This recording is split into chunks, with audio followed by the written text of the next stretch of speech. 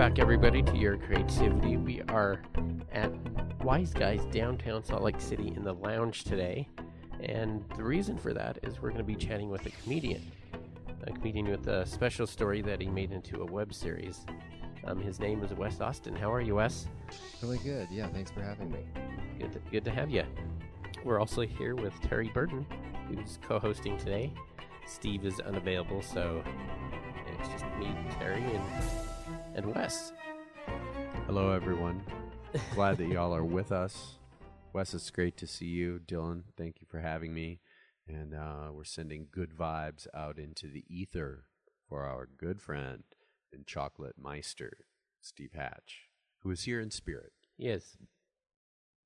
He just got busy at the shop, so wasn't available to come. So Wes, you're a comedian. How long have you been doing stand-up? I started in 2014, so a little over 5 years. Yeah.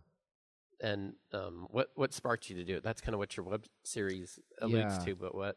Well, I mean, I always kind of wanted to be, into entertainment or be a comedian, but it was something that just you didn't. I grew up in a small town, so you did the logical thing, which was What town is that, Wes? Tremonton, Utah. Tremonton. Yeah. I learned how to pronounce that. Where is that? I've heard the name, but I have no idea what it's near. Northern Utah. So it's probably about, I don't know, 45, 50 minutes north of Ogden.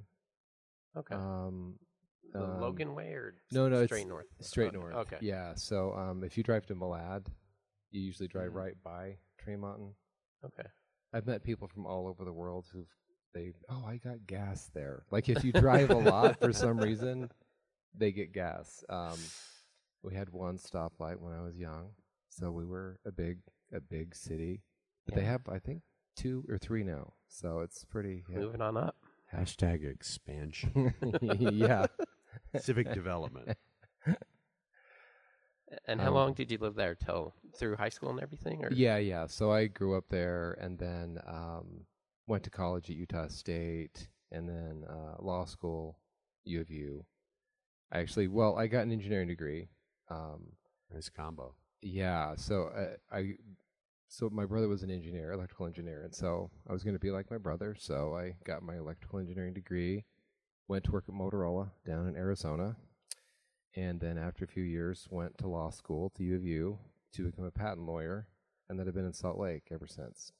But like when I was younger, I wanted to, you kind of dreamed of being an entertainer or a comedian. I loved the Abbott and Costello movies. I don't know if you guys remember, but yeah, Saturday afternoons they'd have those old black and white, and I would just sit down there by myself and watch them and just love them. But being a comedian would be like you're going to be an astronaut. I mean, I don't even know. From outer space. Yeah, like that's insane. Nobody in their right mind would think to do that. That's crazy. I have a buddy who's an engineer, and we went to graduate school together, and he used to create an equation that I'm going to analogize to with respect to my pal Roberto Estrada. I would say double E plus JD equals massively hilarious comedian. I mean, it's right. It's a track. I mean, there's a lot of people that. So really, we're the funniest of all. Yeah. Like engineers are super funny, and then everybody knows that. Wes. Yeah, the tax lawyers are the only lawyers that are even funnier than patent lawyers. So, I'm kidding. That was when you have to. It was a terrible joke because I could detect the note of sarcasm in your voice. Yeah, and you had the good poker face, but I could tell.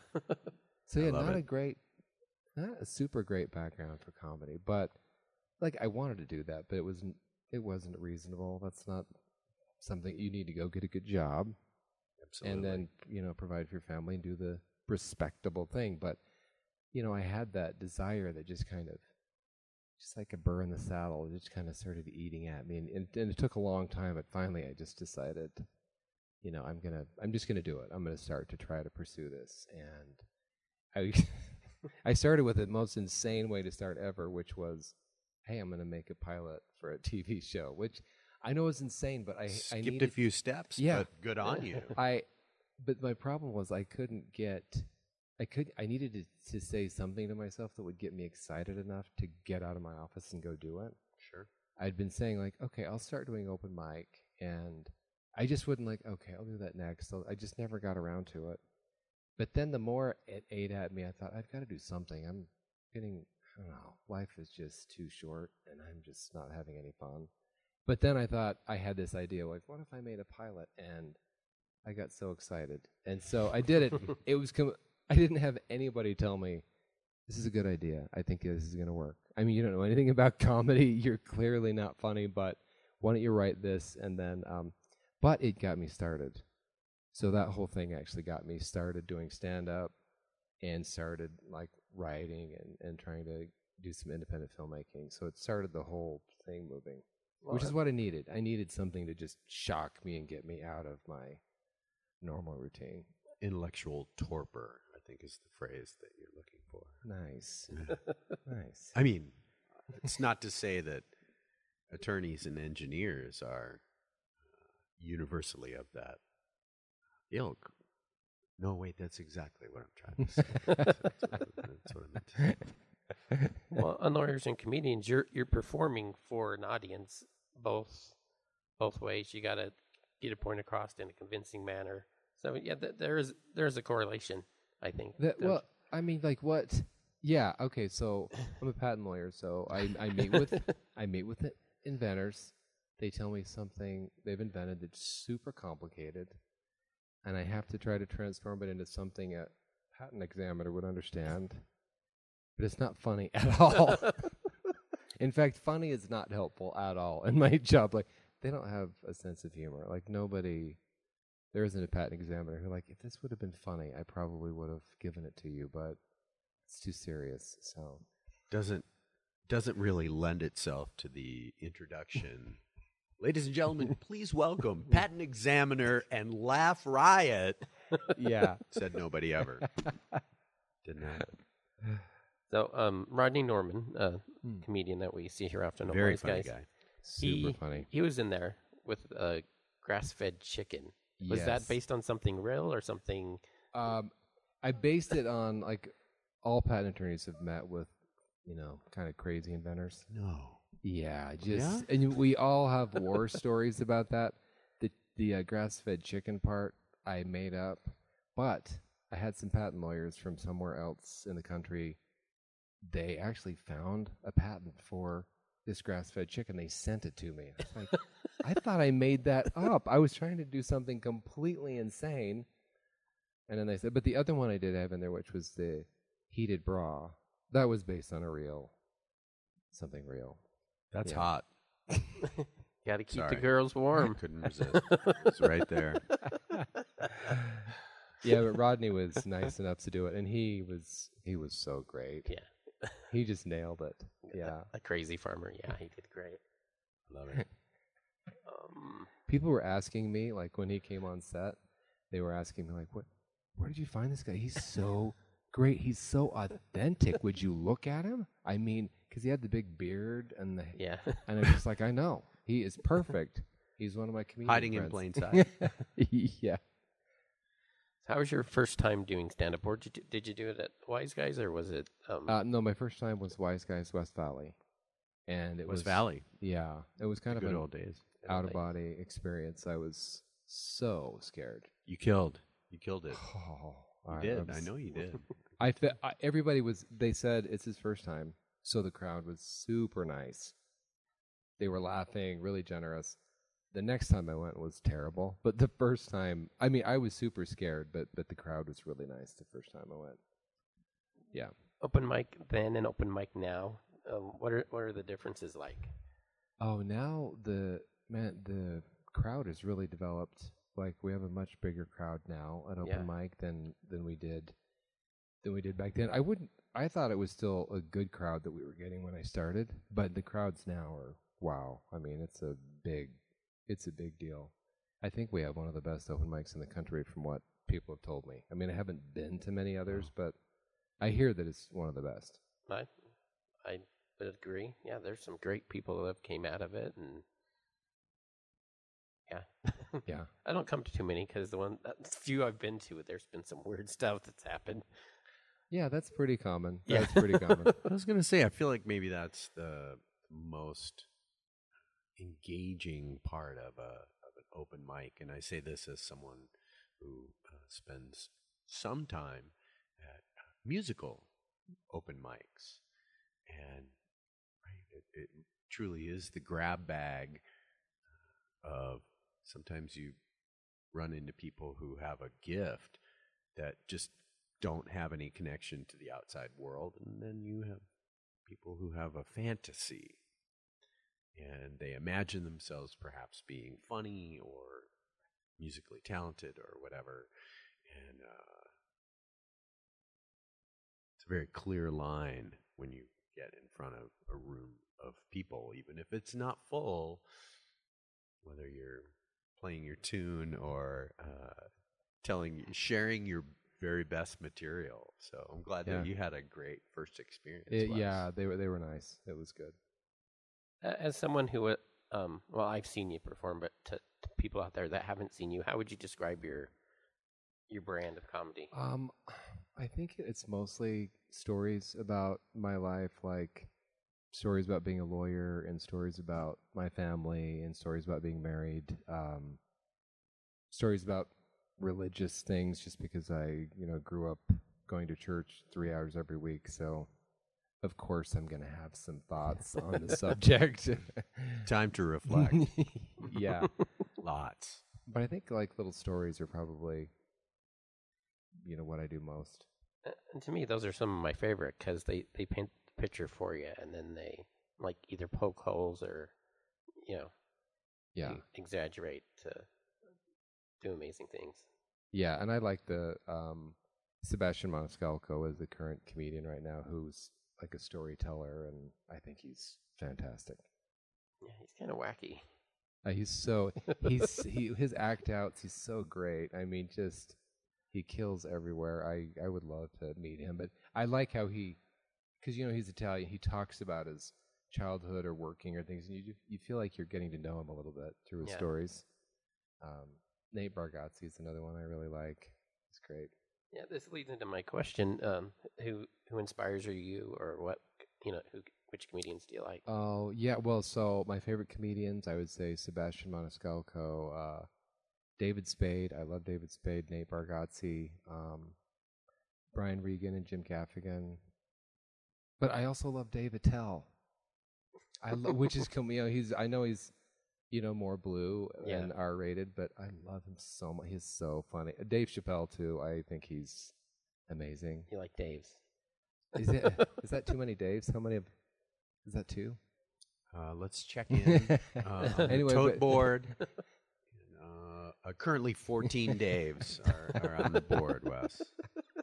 Are you changing your name to Dave? Is that what we're leading up to here? My older brother's name is Dave. How so about it's, that? Yeah, that would cause some it's confusion. taken, yeah. I can't do that.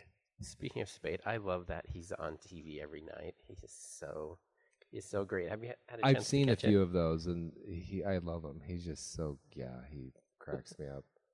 I find it fascinating that the talk show game can be, let's throw something at the wall and see what sticks. And of course, in the old days of television, the stakes were much higher than they are now.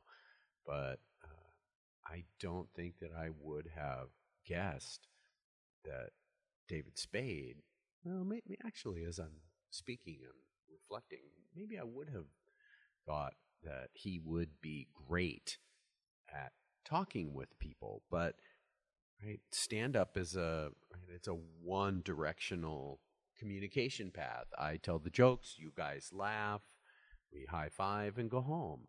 And talking to people is a different deal. And I have to agree that I really admire David Spade's capacity for being funny and throwing a good line in, but also sort of keeping the conversation going. And the beginning of his show, he's got a number of other comedians that they kind of round table. And wow, he's really good. He's really good. And I find him and his show tremendously entertaining. I love that he gets heckled during his monologue. That's Yes. one of my favorite parts of this show. Now, with your writing, what situations are most creative when you're doing that? A lot of it are stories, so they're the bases are kind of there, but when kind of developing, or Like where's that space? the best way I write for me is I have a little notepad on my phone. I just open it when I have an idea and write it down. When I've tried to write every morning at 8 or 10 or in the afternoon, I don't get as much done. I find that I have ideas throughout the day and throughout the week, just at random, bizarre times. And if I write it down then that's kind of my best material, I think. Then I will try to get to it and then expand it out where I have the thought. But usually when I sit down and think, okay, I'm going to try to think of some funny stuff, I just have a hard time doing that. So I try to jot something down immediately when I think of it, or I will forget it. Yeah. Two-part question. Oh, okay. Although they are sort of chronologically aligned, what are your earliest memories of what cracked you up as a kid? And what or who was the first memory that you have of seeing someone in the stand-up paradigm of standing with a microphone, whether on a stand or not? Who was the first funny person that you remember going, oh, wow, that guy or that gal is really hilarious, and I really connect to that? Probably the first funny experience I remember seeing was, I think it was the Abbott and Costello movies, and it was the physical humor between Bud Abbott and Lou Costello. Just the physical humor there made me laugh, and I do remember just loving that. And then probably the first person in stand-up that I really saw and loved was Sam Kinison, which is, I know he's like but you guys, he just blew my mind. Like one of my friends in high school, I think he recorded it off of HBO or something, and we watched it, laughed so hard, and we watched it again. Like each time I would watch it, we would laugh harder. He blew my mind, and I will still find his old stuff and watch it sometimes because he was just so funny. And not at all like anything I do at all, but I still think he was the first one that just and then Bill Cosby. Well, I'm naming like Sam Kinison and Bill Cosby, like The Rogues family-friendly Gallery comedian. of stand-up comedian. Louis C.K.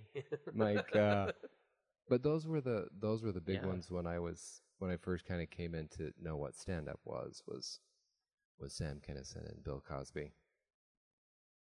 Growing up, I listened to the Bill Cosby records. My dad had them, and yeah, they were great. So it's just a shame that everything. Yeah. And Kinison, I don't know what. I think his first stuff was the best because it seemed like later, I don't know if he was doing too many drugs. I don't know what was going on, but his earlier stuff was so good, man. I mean, I couldn't have, my mom or anybody in the family, they would have been horrified to hear any of his material, but me and my friends were laughing so hard. Yeah. It's always over at friend's house watching. Yeah. Secretly. Like, Yeah. what are those kids doing? They're watching Sam Kinison. Who? Oh no! Perfect. Nobody. Perfect. Thank you so much. It's yeah. just the whole thing. Yeah, it's nothing. So let's talk about the IP section. This is the web series that you've developed based on your journey from lawyer to comedian. And you mentioned those videos. Did those two kind of birth each other? Oh, okay. So, this like years ago, I started trying to do some funny little videos, and I was using an alias, Logan Walker, because I thought, okay, I can start to make videos. People won't know who I am. You're Logan Walker. I was. In And another life. So I started doing that for real, and I don't know. I made a handful of videos, and then one of my colleagues found it, So what I say in the web series season 1, that's exactly what happened. Like, he said, "You're insane. You're going to probably get fired, and nobody will hire you because nobody wants a lawyer who does stupid, funny videos like that. You're an idiot." And so he scared me, so I deleted them off the internet and stopped doing it, which is terrible. It What's was- that guy's name? I'm not going to say, but I'm gonna go see him. But you guys, this was before YouTube. If I would have kept, it makes me sick. If I would have kept making those, I probably would have been one of the few people around who just had a whole bunch of videos ready to put somewhere. But anyway. It'd be you and Gary Vee on YouTube. Wow, that's a heavy thought. Yeah. But so I quit. I stopped doing it, and then later, like when I finally thought of that idea to make a pilot that just got me excited enough to get out of my office, that's when I had pretty much decided I don't care what anybody thinks. If somebody says like that's dumb, I'll just say, well, I'm going to do it anyway. You're not stopping me. I'm going to keep going. Perfect. Freedom. Yeah, I feel like probably in my personal, like I had to come to that point before I could really do it. Like I had to get to where I really didn't care what anybody else thought, just before I would really follow through with it. And I finally, it took me so long, but I finally got there. And you're still in good standing with the bar. Yes. How about that? Amazing. So That's far, amazing. nobody's said like, hey, You're too funny. you can't be a stand-up comedian, and yeah. And that, Wait, are you current on your dues? Never mind. It's good. It's good. It's good. yeah, I always give them their money, definitely. Yeah, but so far so good. I mean, knock on wood. So you just wrapped up season 2. Let's recap season 1. What was that whole experience like? Because it was brand new with development and everything. Yeah, so season 1, we shot 5 episodes. They're about 20 minutes each. And we did that last year. And we shot them simultaneously. That was the most cost effective. So it was a little confusing because you'd be filming a scene from episode 5, and then right after that you'd skip to episode 1, and you'd have. But the film people here in Utah that I was working with, they said that's going to be much more cost effective to do it that way. So we did it that way. We shot over 2 weeks, and then we edited, and then we released them, March of this year, and both on Facebook and YouTube.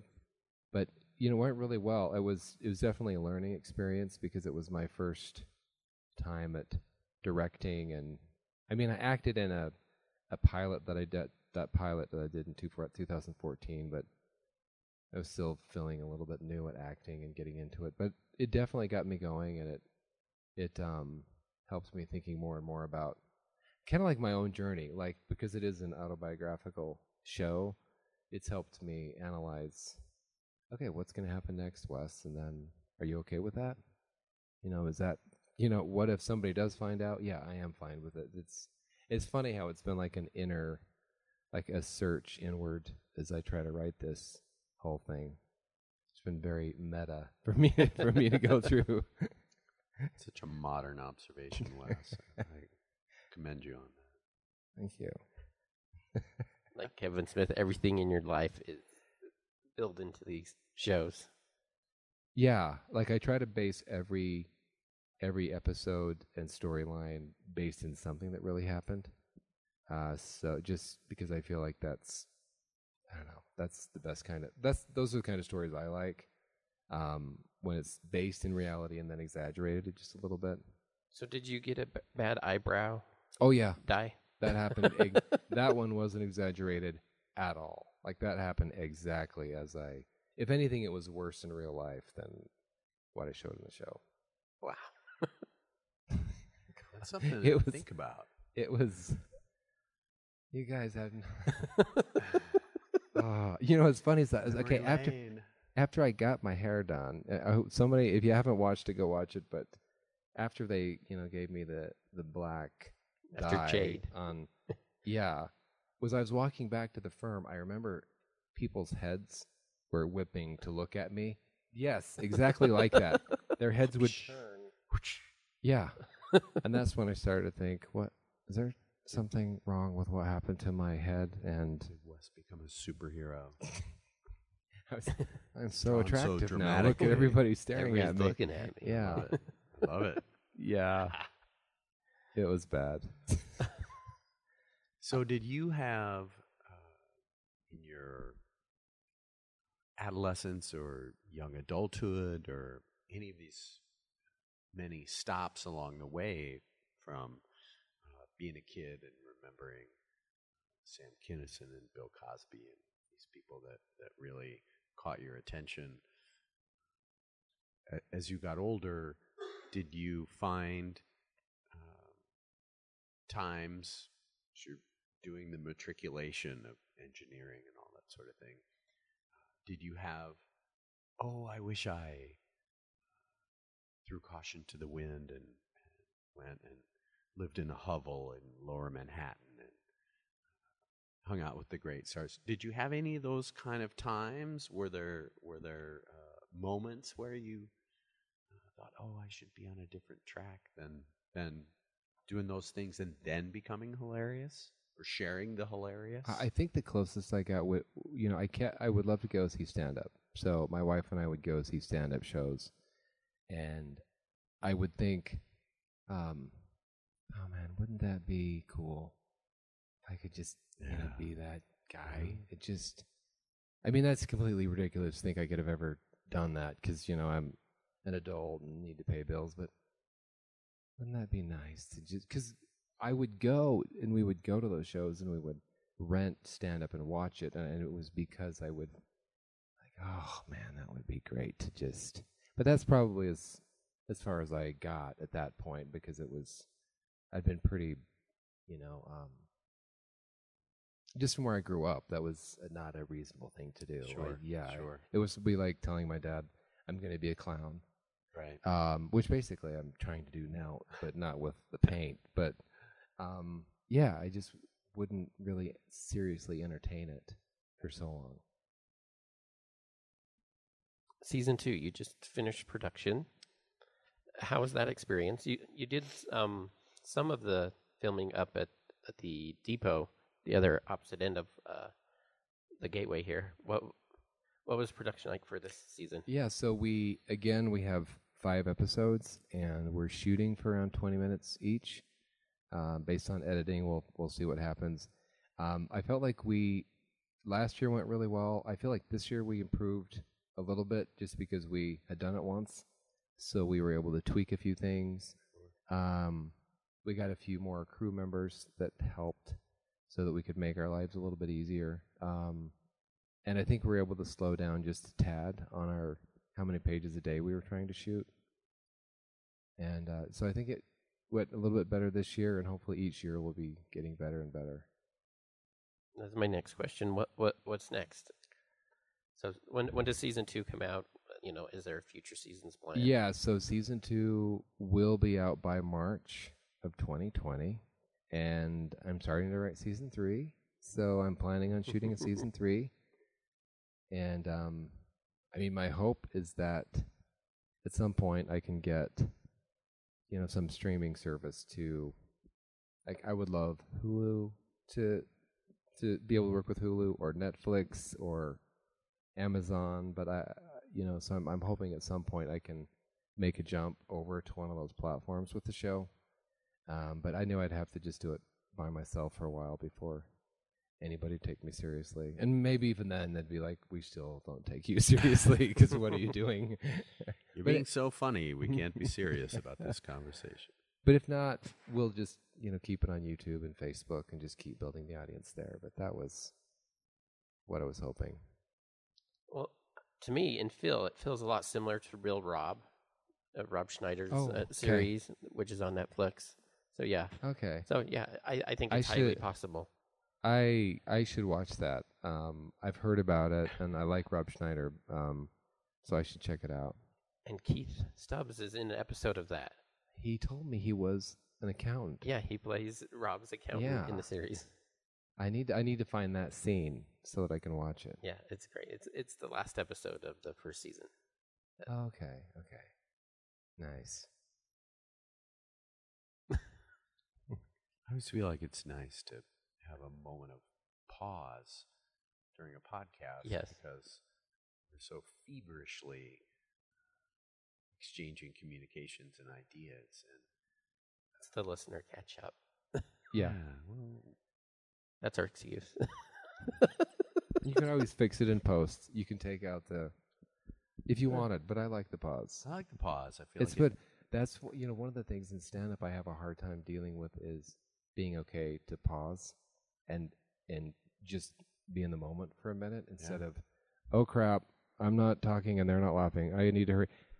I still struggle with just relax and have fun. And if it's quiet for a minute, who gives a crap? Just yes, like Anthony Jeselnik will do that. Where yeah, I love him too. Yeah, he's Love him. So good. And like if it's quiet for a moment, oh, he just relishes the crap out of that. I mean, he just he leans into it. And so Let it hang. yeah, I Let need it to be get more there. comfortable with just like, hey, yeah, that's fine. No, Because there's comedians that will just say one joke after another. It's like you've got to give the audience a chance to yeah, soak it in and laugh.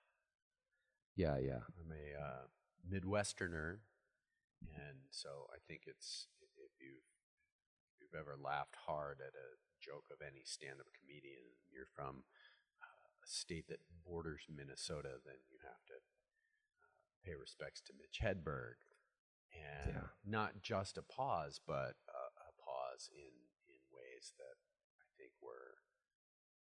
I wish we could have him on the podcast, and truly respect to Mitch Hedberg and his family, a hilarious guy and a guy who changed the game, but a guy who could use space in a way that was built into the jokes. I mean, he told jokes that people had to catch up with, and there were 11 words in the joke, and it's like, wow, I gotta work on how all those words went together to be so hilarious. But yeah, I think it's a great thing. I think that also leads into a question that I have, Wes, which is that you're doing filmed entertainment, which in many ways, aside from the being entertaining part, is at the opposite end of the spectrum from getting up with a microphone in front of a room full of people and telling jokes and right? It's like you have to pace the scene,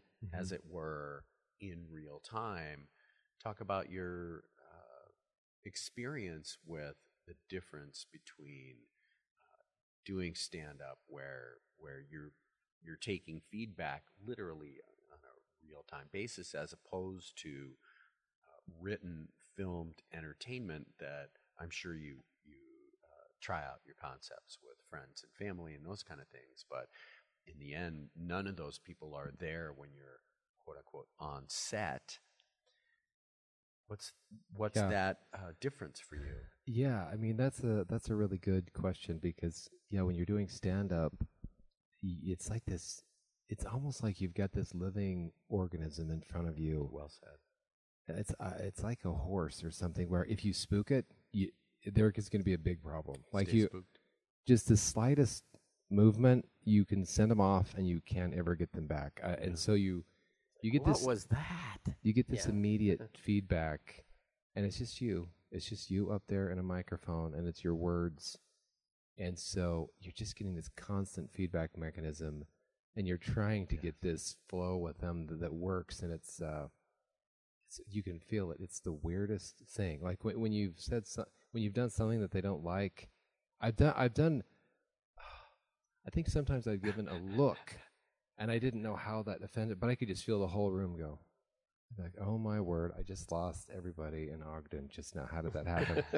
And obviously on set, you're not getting that at all. It's like, okay, you've got 15 crew people around you, everybody working to help film something, but you're hoping that at some future point after editing, somebody's going to think what you're editing together is funny. But like you have to construct your jokes differently, I think, because when you're on set, you can use a lot more visual humor, an object that you have or something that happens that can only happen when you're doing it on film that you can't really do on a stage when you're doing stand-up.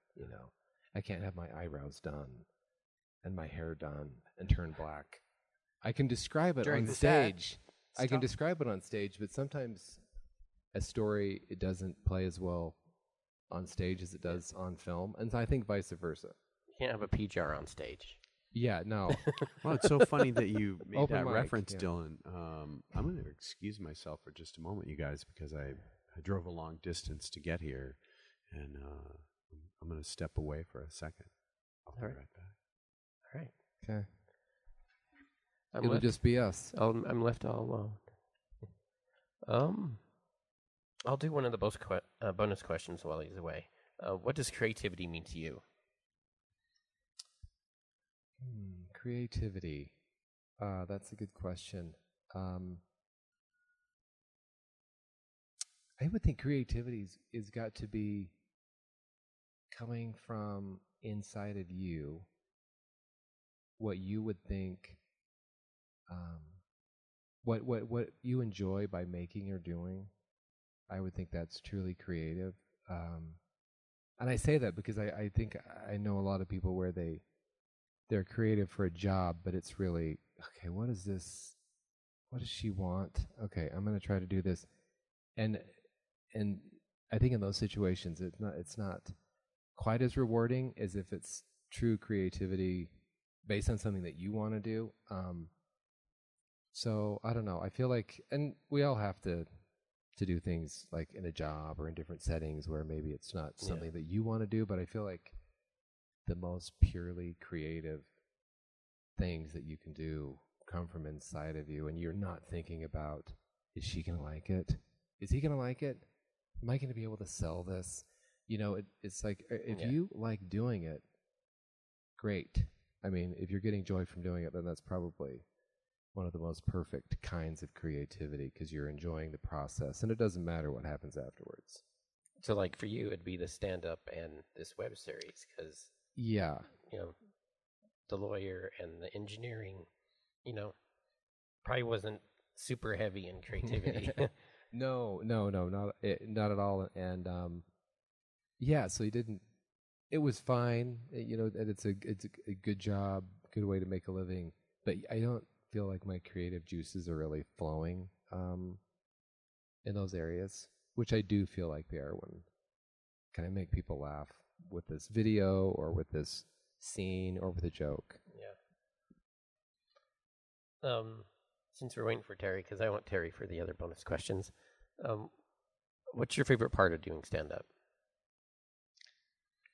Oh man, it's kind of a love-hate relationship. Like, I love it when I'm doing well, and I love it when I come up with a new joke that works, and I'm like, yes, okay, I tried it, and they laughed, great. But when you bomb, oh man, because still at open mic today, when I try something and it eats it, oh, I know I've been doing it. What am I doing? I need to stop. I know I've been doing it long enough that I should know. That's just part of how it goes. Sometimes you're going to try it doesn't work, but still, that's the worst part, because I just feel like, they all think I'm dumb. They all know that I'm not really funny. My secret, like, I'm a fraud. They can all tell that it's not really. So the early days, was it a lot tougher to stay on track with those bomb nights? Oh yeah. I mean, as part of the web series, I showed me sitting in the car and not going in. That happened so many times that first year, where I would go out, I would park, and I just could not get myself to walk through the door. I was just mortified at what was going to happen, and so I would sit in the parking lot for a couple of weeks, and then the next one I'd finally go in, have a horrible experience, and feel like I've humiliated myself in front of all these people that are half my age, and then couldn't get out of the car again for the next week or two. So it was, and now I'm not that bad, but I'm still kind of bummed out when I eat it. I'm like, dang it. Especially when you're like, no, this one's going to do well. Watch this. This is going to, and then nothing. I'm like, dang it. I have to say, though, that I feel like that comment is a great jumping off point for maybe, I don't know. I would like to imagine, because I've had so many similar experiences of having put myself in a position, performance-wise, where everyone is expecting a thing, a song, or some jokes, and inevitably finding myself in the place and literally the moments before the expectation is to be exercised.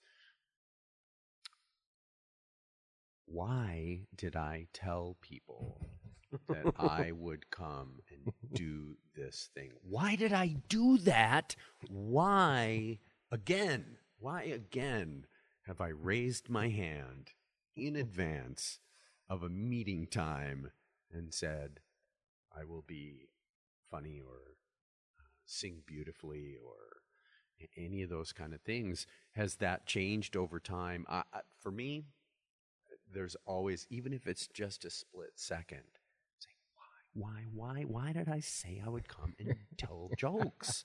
That is so funny.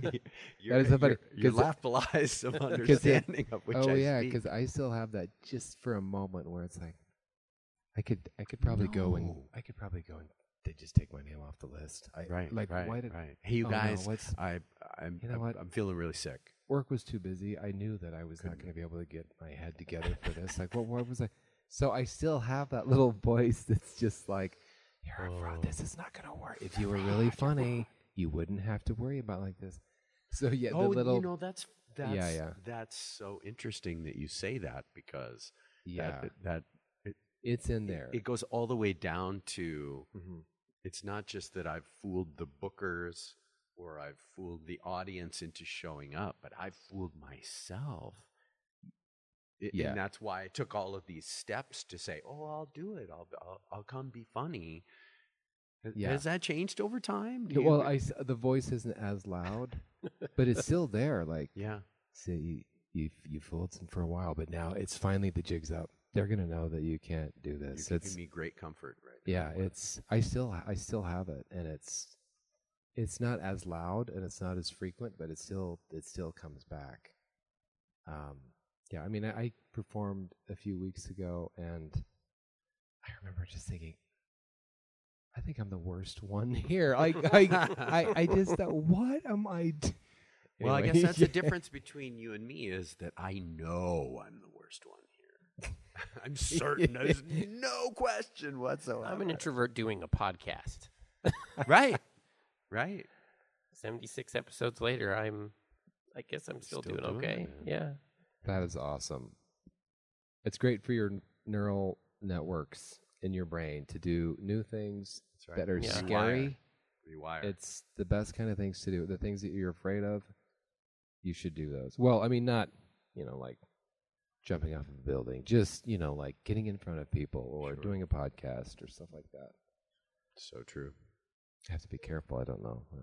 Get sued. Like, hey, do something dangerous. I stepped in front of a train. No, come on. Yeah. What's that Ben Stiller movie where he's like a risk management guy and he's afraid of everything? Oh, it was Along Came Polly. So he's like afraid of everything, but he's this risk assessment guy. That's what that made me think of. All right, to the other bonus questions. Who's your favorite Muppet and why? Oh, I think it was the drummer. Animal? Animal, yeah. Because he was just he loved drumming so much, and he would just lose his mind. For it.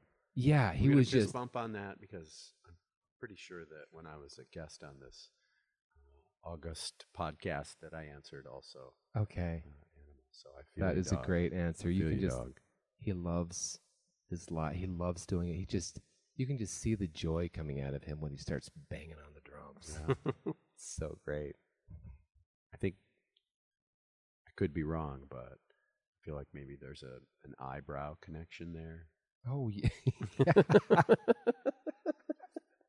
That's right. He had some really good eyebrows, yeah. Very expressive. Yeah. Like you, Wes. Hopefully, I mean, with enhancement, of course, when it's only when it's absolutely necessary. I'm slowly working towards the Swedish Chef eyebrows. my Italian heritage is coming out through my follicles. He was another one that I really thought was funny. The chef guy on the Muppets. So Mhm. yeah, he was great. The newer versions don't have the human hands. It's the newer Muppet stuff, and there's no human hands for the chef's hands. Not cool. That's not cool. Not cool at all. Change is hard. Yeah. It's so hard. I miss the hands too.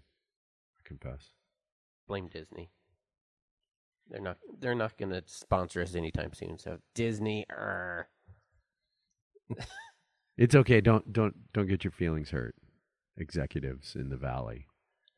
I am Just- buying Disney Plus next week, so just breathe. And how much is Disney Plus? I believe it's is it $6.99? Yeah. And that. Okay, what? There's a lot of their back catalog is on there. The new series, The Mandalorian, which is the live action Star Wars. That looks great. A Jeff Goldblum TV series where he does a different thing, different episodes. Like the first episode, I think, is about sneakers, and then he does one on ice cream. And there's a handful of other series, like there's one about the Imagineering team, what they do, Pixar in real life, and then of course all the back catalog. Not everything will be on of the back catalog will be on it, but like old TV shows like The Rescue Rangers and Darkwing Duck, and Is Hulu part of the Disney Plus? Or is it there's a not? package that you can buy them together, and it reduces the price because Disney owns both of them. Disney took over the ownership of Hulu. You know, I feel like the two of you guys could make some serious money selling cable TV packages. Oh, are we? I'm so anti-cable though. I want nothing to do with cable. Well, I mean, packages and, Yeah. and calling people on the phone and pressuring them into sales is really the cornerstone of what I feel like the energy I'm getting from you guys right now. That almost sounded like like I was asking you too many. I just wondered because tell me more. Give me my credit card I number keep already. seeing that trailer for that new Star Wars show, Yeah, and it I looks want to really see good. it, but I don't want to pay for another service. Dang it! Jeez, they add up. Well, Yeah. yeah. Because we've got Amazon, but that's included with the the shipping and everything. So Yeah. that takes care of itself. Around Christmas time alone, and then Hulu. If you don't have cable, that's a good way to keep up with like network shows. CBS, my brother pays for. That way, I can watch Star Trek when it's on, because they watch all the Survivor and all that crap. And then there's Netflix. How can you not have Netflix? There's just so much great stuff there. Do you have Netflix? I don't have Netflix. I have Netflix. And I'm checking out Apple Plus. That's $4.99 a month. I don't have Apple Plus. I find that if I have a subscription service, I don't write any rock songs, and I need to write rock songs. So I play guitar instead of Now, you know watching. that my brother was a rock star, right? I didn't know that. I mean, just that you mentioned that, I thought I should Please. throw this out there. But so Please. my older brother Clayton, he actually went to L.A. Like he had a band. They went to try to make it as a rock band in What was the the 80s. name of that band? Soldier. And I mean, they didn't get a record deal, so they didn't make it huge. But they were playing all the clubs like the Troubadour, the Roxy, the Whiskey Go Go, all That's of those same fantastic. rooms. It's really cool. Yeah, it was amazing. And because I'll say like, I'm listening to Poison. He's like, we played a few nights the same time as Poison. And Yeah. I don't know. I mean, like you were in the same, and he Right. was. He's but- behind the music too. Yeah. So all of like the season 1 rock music, that's my brother's stuff that he recorded when he was down there. That's really cool. And I just love it because it's such a nice tie-in to like a brother trying to pursue his dream. But he's, so that's seeing my brother try to do it and then kind of not really getting the record deal. Yeah. That may have also spooked me a little bit that like, that also makes me think it's not reasonable to think that I could be a stand-up comedian Right. and do this Yeah. because Sure. but then over time, I'm like, I'm gonna do it. You And if surmounted anything, those doubts. Good for you. yeah. And if That's anything, I awesome, thought man. he showed me that you should go for it. Yeah. Don't. Yeah. Anyway, and if you like rock music, Soldier. that's my brother's stuff. I on was that. gonna say, and I do want to say that I think I was born and raised in Iowa, which means that either you're fully country or you're fully metal, and I know country. Okay. I think that I've heard of Soldier, and He- I'm not sure if that's from early days or from my LA days, and I spent some years in LA, and I have a true appreciation for that period of time when you could go to LA, live in the squalor where you rehearsed with your band, and yeah, whether it's Motley Crue or Soldier or Poison or any of those bands of that era, and that's, I mean, those are definitely bands that I grew up with in the cornfields of Iowa. Mhm. I'm glad that you had that Yeah. inspiration carrying through to the present, to season 3. Yeah, yeah, and he's we're actually writing writing a little song. He's writing it, but for season 2 of the last scene of the last episode, I wanted a new song for that little scene, and so I called him and I said, "Clay, you got to write a song for this. I need." So we've been getting together, working on what's going to work for Going that. in So the it's been studio, it's been fun. and some tricks. It's been fun. Love it. That's cool. And it's been really fun to have us both work together. Sorry. The last bonus question: in the movie of your life, who would play you? This is kind of a weird question since you've got an autobiographical show. But if you could cast anybody, And I can't cast myself. Well, I think you should. I mean, it's Well, the yeah. only way to go. # Rocky. but the question is somebody. Okay. God, who would that? Oh, I love Matthew McConaughey. I love. All right. I mean, I like him. You see, you guys, this is gonna ruin it. You guys just think I love I it. liked No, up I until like- this last point. like Now I I really like the first suggestion. I feel like yeah. I see a little Do you okay? McConaughey. Do you have your shirt off often? Season one. McConaughey loses weight to play parts, so Yeah, we I know mean, that, Dallas Buyers Club. And I mean, he I'm- can be a. He's in much better shape than I am, but yeah, he'd be. Just in case he's listening, that would be. I love it. I like IP it. section, the movie. Yeah. Huh? Yeah. Here's a twist on that question. If there were a movie about your life and everyone agreed that you were the only person that could play you, to tell a picture of your life, who would you hire to direct? If they said, "Look, we can't let you direct because you're going to be so busy getting really into this Yeah. challenging character."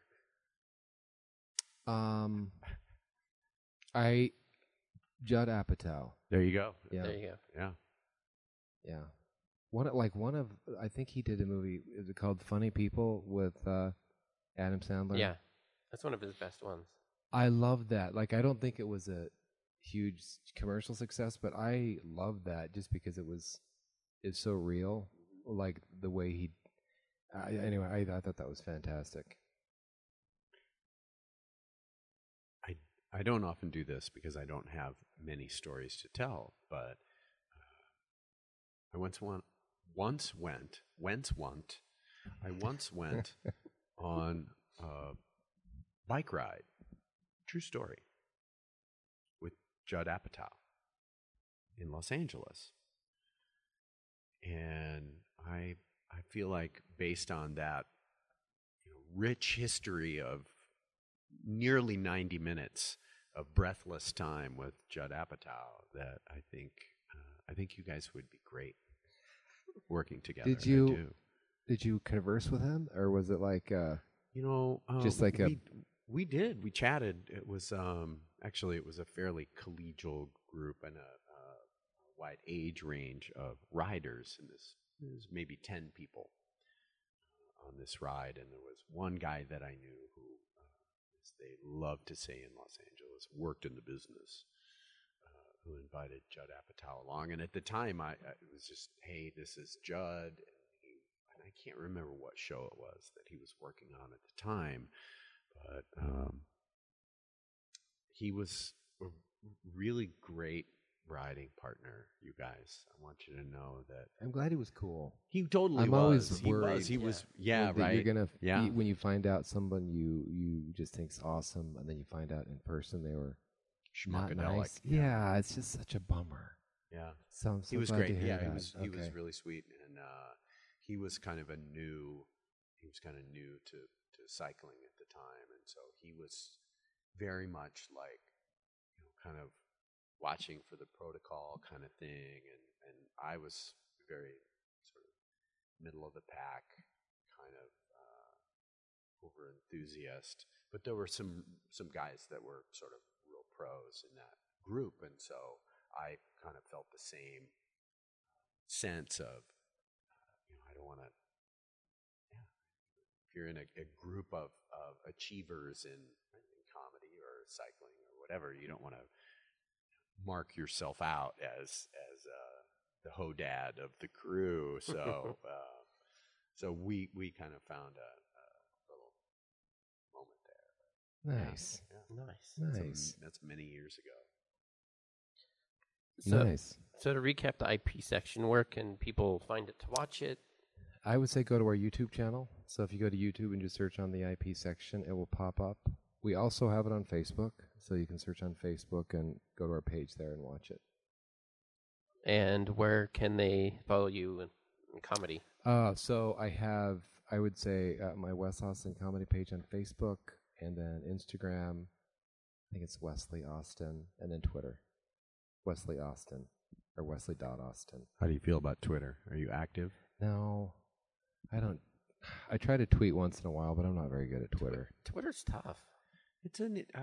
I will say this: I've learned by listening, which I'm not sure what literally in the last 3 months or so, I have found myself spending more time on Twitter, and I guess the self-effacing way to put it would be I'm a little bit of a lurker, but I find that I respond to people enthusiastically, even though I don't have original thoughts. And since we're at Wise Guys and name-checking comedians, I would encourage everyone to follow Mike Kaplan. And if you don't know Mike Kaplan, he spells it M-Y-Q Kaplan, and he is my favorite.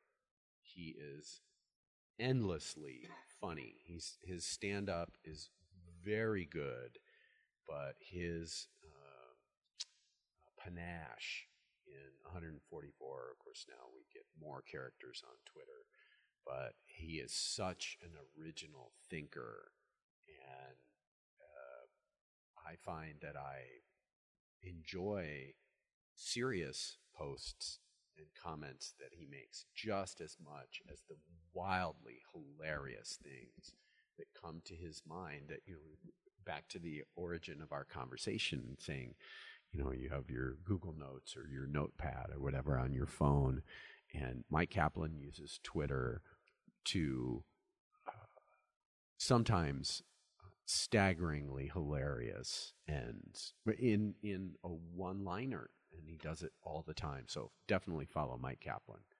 I'll have to do that. Yeah, So Wes he's great. Austin and Mike Kaplan. Mostly That's right. mostly Wes Austin though, really. Social media wise, is there a comedian that you're always checking out? That's seen what they're putting out since he's brought that up. Man, social media.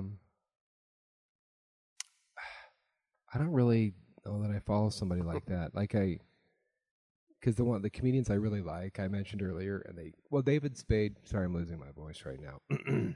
About ready to drink some of your Diet Coke, but I won't. I love David Spade on his Instagram stories. Hilarious. Yeah. Shout out to Tig Notaro, who does a really cool thing. And I will say that I got to meet and interview Tig about 5 years ago at Park cool. City Television. And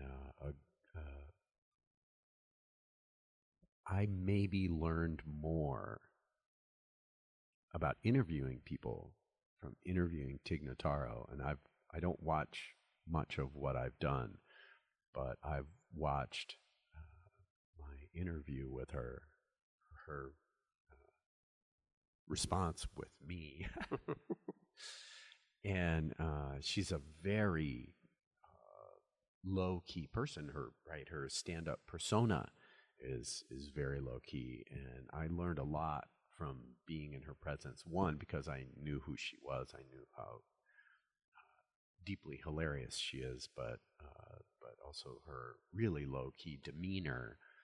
But the thing that Tig does that I think is really cool is that she turns over her Twitter account to people that she knows and loves and lets them tweet to her audience. And I just think that is so cool because everybody knows who Tig is. And so she literally gives her megaphone on Twitter to people.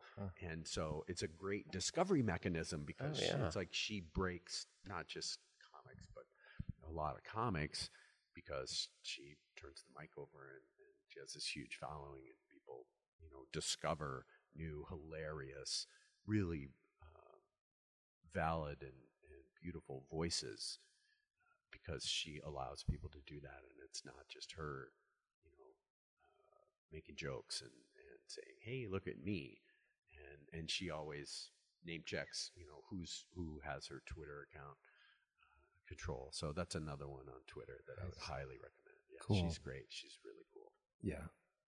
And her talk show is really fun. She has a talk show on YouTube where she doesn't know who the guest is, but through interviewing the person, she figures out who they are. And there's been a few episodes where she doesn't figure it out, and she ends up being told. But yeah, she doesn't know who these people are. She's super gifted. Yeah. Are they always like a celebrity? Yeah. Okay. Mm-hmm. Cool. And another thing with her, she popped up on the new Star Trek series, Star Trek Discovery. I didn't know she was going to be on there. And she just kind of plays this side character, and she's being full Tig. It's great. Yeah. I haven't seen that yet because I don't have CBS online. All access, yeah. Yeah. I'll share my password. Wow, you did that. You just went there, Dylan. Yeah. That's hot. Come and get me, CBS. Courageous moments in podcasting history. So season 2 is out. Season 1 is out. Season 2 in March. Season 3 at the works. Yes. And YouTube, search the IP section. Yeah. And thank you for having me on. Thanks, Wes, for I coming really on. appreciate it. I don't know why, but for some reason, I just want to bookend by saying, "Wes Austin, everybody." You're great, man. You're great. I should use that as like an intro for me. I've never had somebody with that much energy say my name before. That would be. It's reflected back at you, brother. I feel your energy. Clubs. I feel your Yeah. energy. Put this on as I'm going up. It's like play this. Bob Saget has this song. You have. Yeah. Wes Austin, everybody. I want to know. I want to know who your dental professional is. Because you gotta. You don't believe me when I say that these are all natural? Oh, I totally. I that's what I wanted that to be. Yeah. No. My teeth were pretty jacked up. I was from a small town with. I had to get something done because they were really weird. But I can give you his. I would love it. Yeah.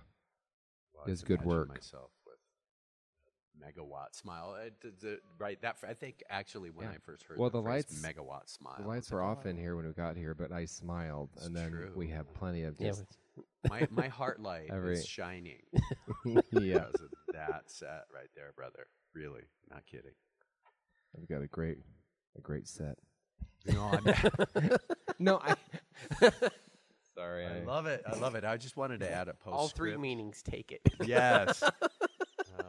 For those of you listening at home, I want everybody to know that Wes has some fantastic trousers on. The fabric is amazing, and I noticed it's the Thank you. it's what Very matters. dapper. It's the little things And that I'm gonna matter. put them back on before I leave. Yeah. You set it up. Thank you. Thank you. Oh, On my that pleasure note, I think we always. should end it. We're all going to put our pants back on and go home.